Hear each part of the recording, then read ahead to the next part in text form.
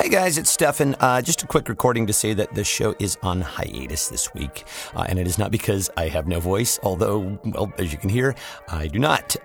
It's actually because I just turned 50. And the party for that is actually the reason that I have no voice. So I'm going to take the rest of the week off to recharge my batteries and get ready for the big push to November. And on that note, a big congratulations to Dr. Kim Schreier, who will be taking on Dino Rossi in the 8th Congressional District. Congrats also to Carolyn Long, who will be facing off against Jamie Herrera Butler.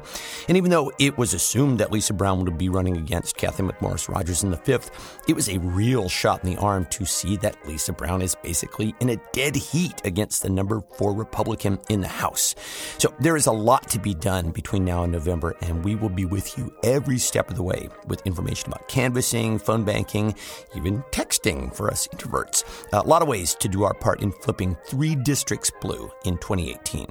And we will also be continuing to cover the many legislative races throughout the state because Democrats can get even more done in 2019, even getting Washington to become the first state in the nation to have universal health care. But it all depends on Democrats being able to extend their margins in Olympia in 2018.